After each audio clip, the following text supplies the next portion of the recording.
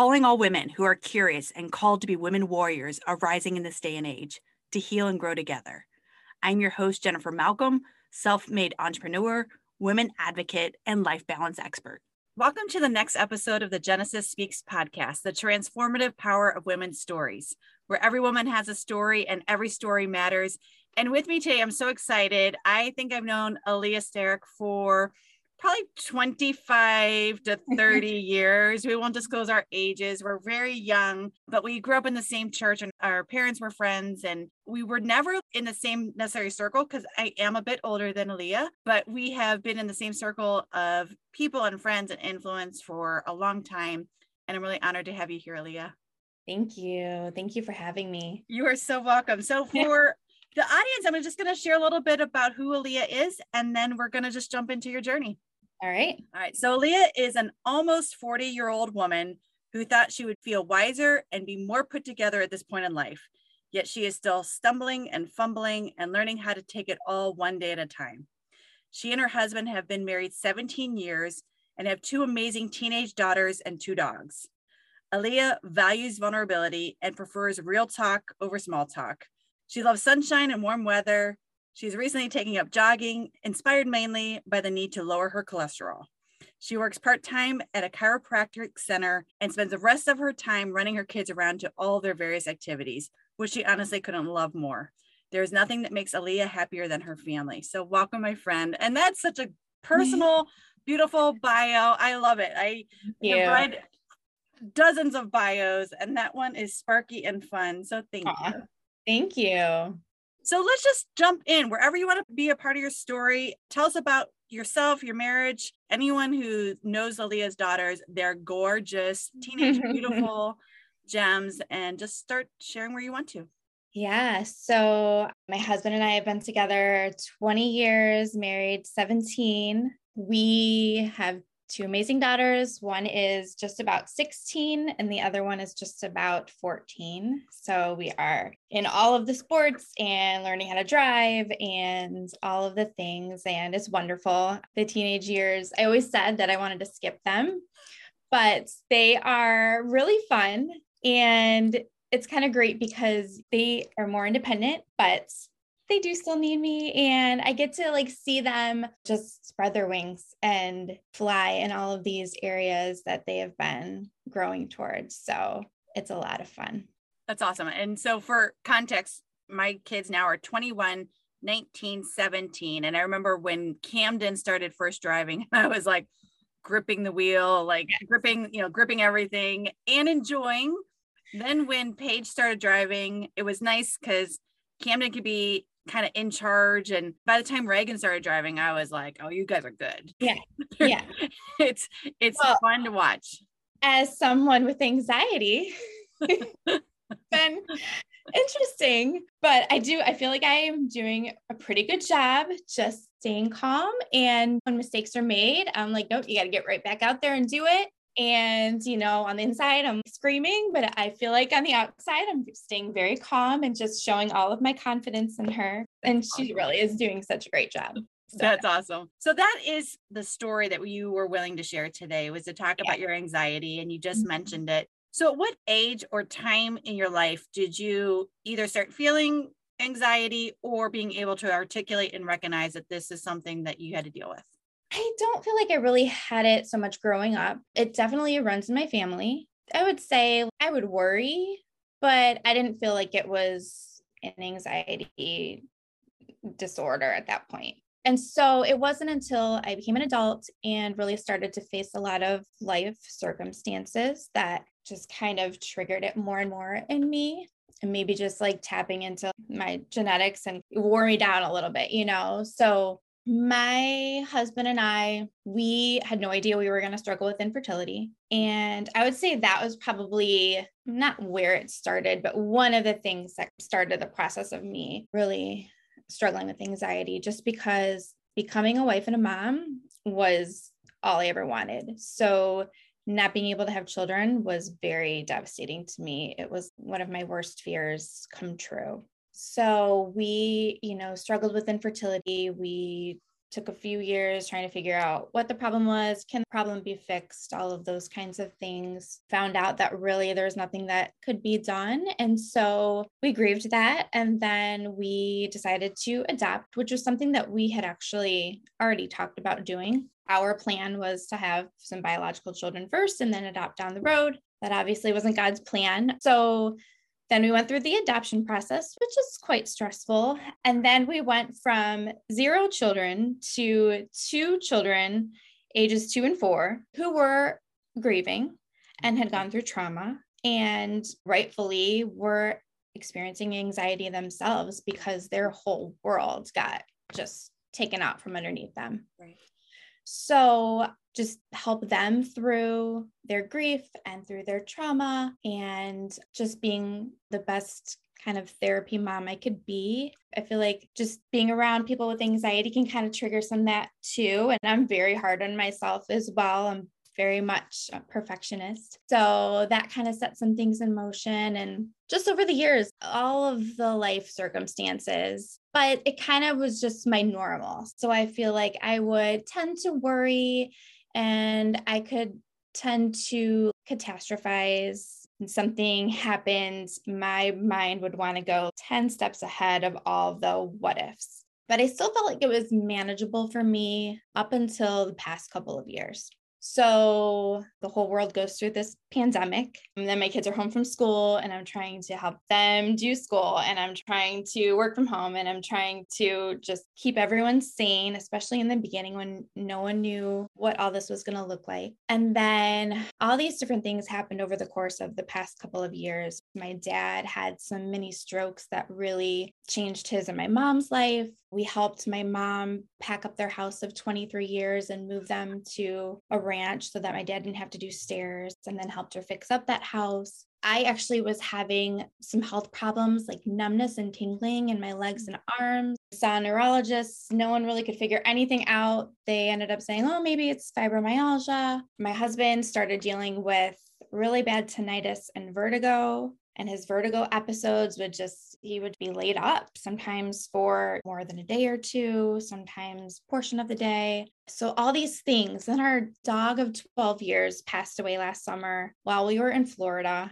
She was a baby to me. I mean, we had our dogs before we had our kids. Yeah. So they were kind of more than just dogs to us. They filled that hole in our hearts when we were waiting for our children. And then the kids' sports schedules were just insane, like 6 days a week, running back and forth. Sometimes I would have to go back and forth to the school 5 times. Wow. Because of the schedule, right? Yeah. So I started just feeling like the way that I used to feel when something would happen, something scary, something, a lot of my anxiety centers around the health and wellness of my family. So the way that I used to feel when something would happen, where we'd have like a health scare, was the way I was feeling on a daily basis. And then when something happened, it was almost unbearable. Oh. So anxiety for me can feel almost like I'm constantly in a hurry, this constant sense of urgency. And even at times of rest, I couldn't shake it. And then a lot of times just feeling like my nerves were on edge all the time. I've had times with like chest pains. A couple years ago, I had this experience where it felt like I was falling, and I felt this sensation for about 24 hours straight. And I was not consciously anxious about anything. Wow. I wasn't worried. It was just there. And I went to the urgent care and they couldn't find anything. And they're like, it's probably anxiety. So at the end of the summer, we're dealing with all these things. I was already realizing things were just different for me. And then the kids talked us into getting a puppy. We got 2 puppies last year too. Those darn kids talk you into it. And they were like, well, we didn't get to be there when Gus was a puppy. And I thought it's now or never because they're teenagers. And so We're like, well, why not add to the craziness, right? That puppy really did me in. Turned out to be a blessing in disguise though, because just with our whole schedule and everything that was going on, and then having this puppy who just needed constant attention, like could not take your eyes off of her for 5 seconds. I could not handle it. I couldn't handle it. I was not myself.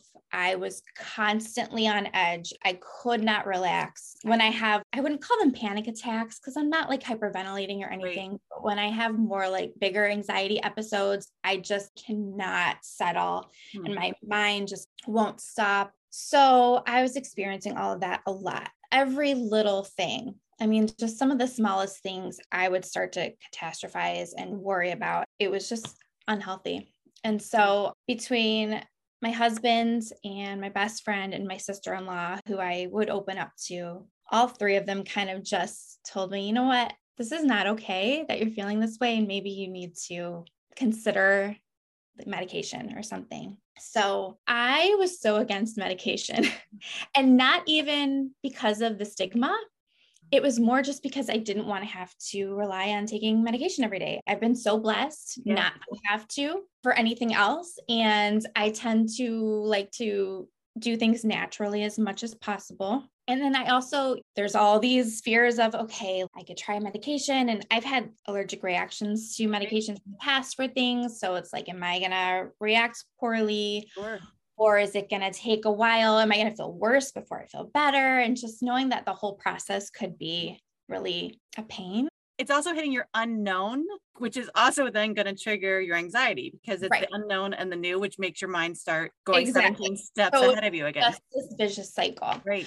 So I actually started off, I was like, okay, I think I just need something as needed. And so my doctor prescribed me, I laugh now. She prescribed me this. It's like an antihistamine that they prescribe for anxiety. And I was really feeling anxious about something. And so I took it and I started having so much anxiety over taking this medicine. You're like, this is contrary. I took it at night and knowing that I've had allergic reactions, I started panicking. What if I have a reaction and I'm gonna have to go to the ER in the middle of the night? And then it didn't even help me at all. So it didn't work and it caused me to panic. I was like, all right. And then after that, I realized, you know what? I just need to try something to take daily. My issue was a lot worse than just taking something as needed. So I went for it and I'm so glad I did. I've been taking Lexapro since I think October. I started off with a little baby 5 milligram dose. And after about a month, I could feel it helping, but felt like I needed a little more. So now I'm at 10 milligrams and I just cannot even express how much better I feel. It's to the point where I forgot what normal felt like. Wow. Things that were normal for me, just chest pains at the grocery store, just always feeling rushed and just every little thing, you know, the dog would eat something and then I'd start to panic about it. I just am not reacting that way and feeling that way anymore. It's like my baseline was changed. That's amazing because there's a piece in it, and I know this is an audio podcast and we will put some pictures on for social media, but if you can look in Aaliyah's face, she's beaming and she's smiling and you look so relaxed and free. I know that you and I have interacted and you actually worked for my marketing company for a period of time and we didn't work intimately, but I didn't know that you dealt with it. Mm-hmm. And I know that mental health and anxiety and stress and depression is becoming more and more of a normal topic, but there's still that emotional stigma or that emotional shame we put on ourselves, or part of it, I feel like, is the way even that I grew up. I won't project this on you, and in a church and faith driven. And if you have enough faith and if you do the right things and you believe, but I remember having to go on Zoloft when I was pregnant with Reagan. Mm-hmm. And I had so much shame and embarrassment and I had 2 babies and I'm sure I was in postpartum from one and then found I was pregnant with my third. Yeah. And I remember Rob's uncle coming to me and saying, would you ever feel shame taking Tums when you had a stomach ache? Would you ever feel shame when you had to take Tylenol for a headache? And he was like, so why do you feel shame? Because a chemical in your body, the same as an antacid and the same as a headache, that normalizes your emotions. Why do you feel shame about that? It broke something and brought healing and freedom in such a way that transformed my life and my world. And so I applaud you for, I mean, when you're dealing with anxiety and then you're doing something new, you're actually running into the flames, you're running into the storm because you are dealing with it on two folds. And I can't imagine that type of emotional roller coaster you were on to then finally say, like, this is what I do need. Right. Yeah, I had enough. I don't know what it is about anxiety and mental health that makes us think that we should be able to control it, because it has to do with our minds. But like you said, it's brain chemistry. It's no different than, like, in my bio, I started jogging because I needed to lower my cholesterol. So I always try natural first, Right. and it's working for me. Right. But there are members of my family who could not control their cholesterol with their lifestyle, and they had to go on medication. And so same thing. There's no shame in that. There's no shame in this. I tried what I could do naturally. Right. It wasn't enough. Right. And so now that I see how it's making me feel, I'm so grateful.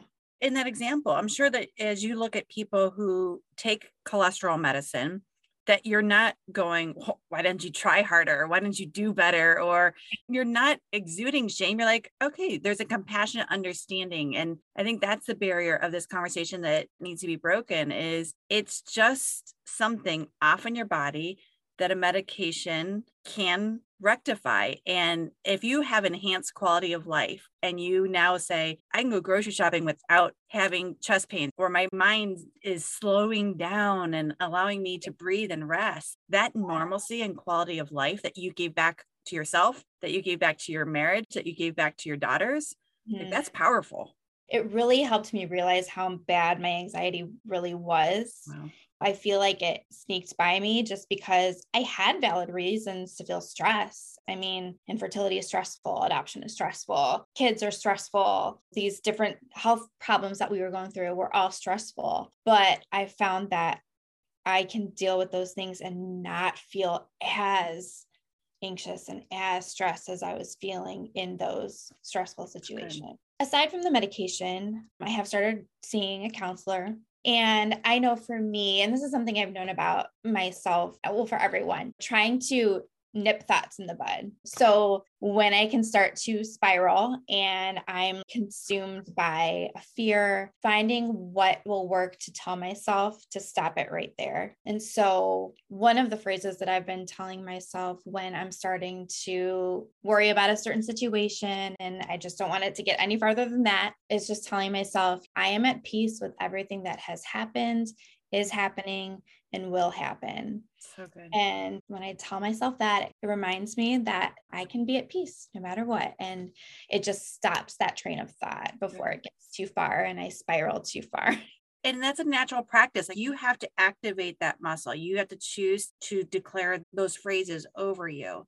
Yeah. I was telling Chad a couple months ago, we were going through just a lot of struggle in business, and it just was one thing after the other. And I crash hard. My husband's like, you say, I'm going to go to sleep, and you literally roll over and you're snoring. It takes you about 2.4 seconds to fall asleep. I struggle staying asleep. I will go deep, fast, and then around 1:32, and I do wake up because the dogs sleep in our room. But this one night, it was like in a spiral. It's like I woke up and it was this client. I woke up and it was that client. But I said to him, when I was able to go to sleep, as I just was like, I want to go to Greece. And I was literally envisioning a country I've never been to and water and a society. And I'd immediately go back into sleep. And then I'd wake up an hour later and it was like this stress and anxiety and the worrisome. And I was like, I just want to go to Greece. So the same thing as you're declaring peace over your mind. If my mind can focus on something else that was healthy and fun and whole and beautiful, that got me away, it's literally a practice of muscle and intention. Yes. And it sounds like that's what you're sharing about, you having to take every thought captive and to own it as well. Yep. Wow. That's powerful. So what would you say to other women who are listening to this podcast? Because some women are going to say, okay, Aaliyah, get over it. It's fear, or it's why make a mountain out of a molehill? And that is not my impression or intention at all, or even my belief, because I am all about mental health. I'm all about medicine as needed. And I'm all about therapy and activation of those pieces. But what would be, because there is that shame still. And a lot of people want to say, well, I don't need that. That's not me. I don't deal with depression or anxiety. But there's a lot of women who are suffering and who are remaining silent. And maybe it is their spouse that knows, or maybe a very small circle. but there is help out there. So what type of encouragement would you give to women who might be in that in-between stage? I would say just give something a shot. For me, I didn't realize how bad it was until I started feeling better. And the phrase making a mountain out of a molehill, that's how I was feeling every day. So now that I'm feeling better, all these things that occur in my life don't feel as big of a deal. Yeah. So I would just say, whatever that next step is for you, whether it's just opening up to a friend, going to see a doctor. I got on anxiety medication just by seeing my primary care physician, and we were able to even just do it virtually. So I want women, anyone, but women to just know there is absolutely no shame in experiencing anxiety, depression, anything mental health wise. I actually was looking up statistics. Oh, I love it. And anxiety disorders affect around 40 million adults. So wow. That's almost 1 in 5 people. Wow. So it's not uncommon. Right. It's not. And I know it's scary to take steps, especially if you're going to try medication, but don't give up. Try one thing. And if it doesn't work, try the next, because you're worth it to keep trying to find something that's going to work for you. And if you are able to go to counseling, I know it's expensive, but just whatever you can do to try to take that next step to helping yourself. Well, I think it's that advocation for self. And it sounds like your husband and your best friend were there to help and give support. Mm-hmm. But I do feel like the pandemic, as much as it caused such anxiety and such unknown and a lot of fear, I think one fruit of it is it did cause people to do self-care, self-reflection in a manner that was more intentional and more purposeful than a lot of us have taken time to do. Yeah. And because everything paused, and the reality of it's me and my husband and my kids, and we're here again on the day-to-day. Like, you face yourself in a manner that caused me at least to be reflective of how much I give and give and give. And yet how much do I not replenish my own soul? To be able to replenish your own soul and to fill my tank so that I can flow to others and to give out of abundance, not out of lack. That's the flow. And for you now to be able to say, like, you advocated for yourself, and now you are in a better version of yourself, that you can now be a mouthpiece to encourage other people to step into a new level of freedom or lifestyle or a life purpose, life quality that they may not know is even available, is super encouraging. I'm going to say you have to put yourself first. Yeah. If you're feeling this way, you do. Yeah. I know for me, it was so easy to just shove it all down. I got this. I'm fine. I can manage this, and just keep doing what I was doing. But I was falling apart. I got to the point where I just felt like I was such a mess. My head was spinning. It even affected my memory. I was fatigued all the time because my mind and my nerves were just constantly overstimulated. And so it's so easy as women, as moms, to put everyone else first, but how they tell you to put your own oxygen mask on first, you really do. And then once, like you said, you can fill your own cup, then you will have more to pour out to your family. Well, and that's not selfish. That's self-love. That's self-care. That's self-nurturing. And when you can do that, you're a better mom, you're a better wife, you're a better partner, you're a better person in the community, a better person at your work. So that self-care, self-love is not selfish. And I think that we need to continue to advocate for ourselves and to erase that stigma and to erase the shame of it and normalize and bring that to light as well. Yeah. Oh. So thank you so much for sharing your story today. We are honored and blessed to have you here. So as we wrap this up, are there any closing remarks, words of encouragement, hope that you would love to share with our audience? I just wanted to say to anyone out there who is struggling with anxiety or depression or any kind of mental health issue, I just want to say there's absolutely no shame in it.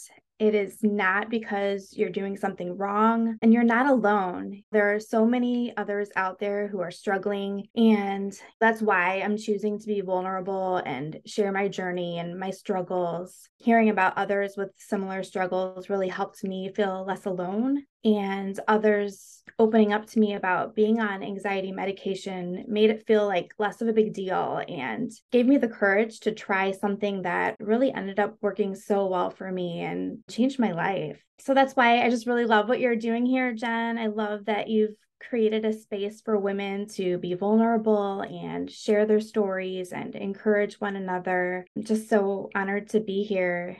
Even if this helps just one person feel less alone or take a step toward feeling better, it was so worth it for me. So thank you for having me and just allowing me to share some of my story. Oh, you're so welcome. And I love the way you've just positioned that of even if it's just for one person. And that's what this movement is about. If we can give hope or reframe something negative or harmful in someone's mind and heart and soul, one person, one voice at a time, one story at a time. And that's where the healing and the growth and the compassion are birthed. It's between one-on-one conversations. And so I really appreciate your desire to share your story in a vulnerable way that also is going to give hope and position and realign someone's thoughts about that. And if this, ladies, breaks off an element of shame, embarrassment, the position is to say you're not alone and that there are other people out there, and it's okay to use prescriptions and medicine for mental health, and it's normal and it's good. And I appreciate that you were able to share that part with us.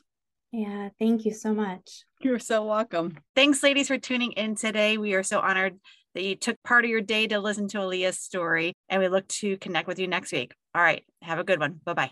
Subscribe to the Genesis Movement to empower women's voices and reclaim the power over your own narrative.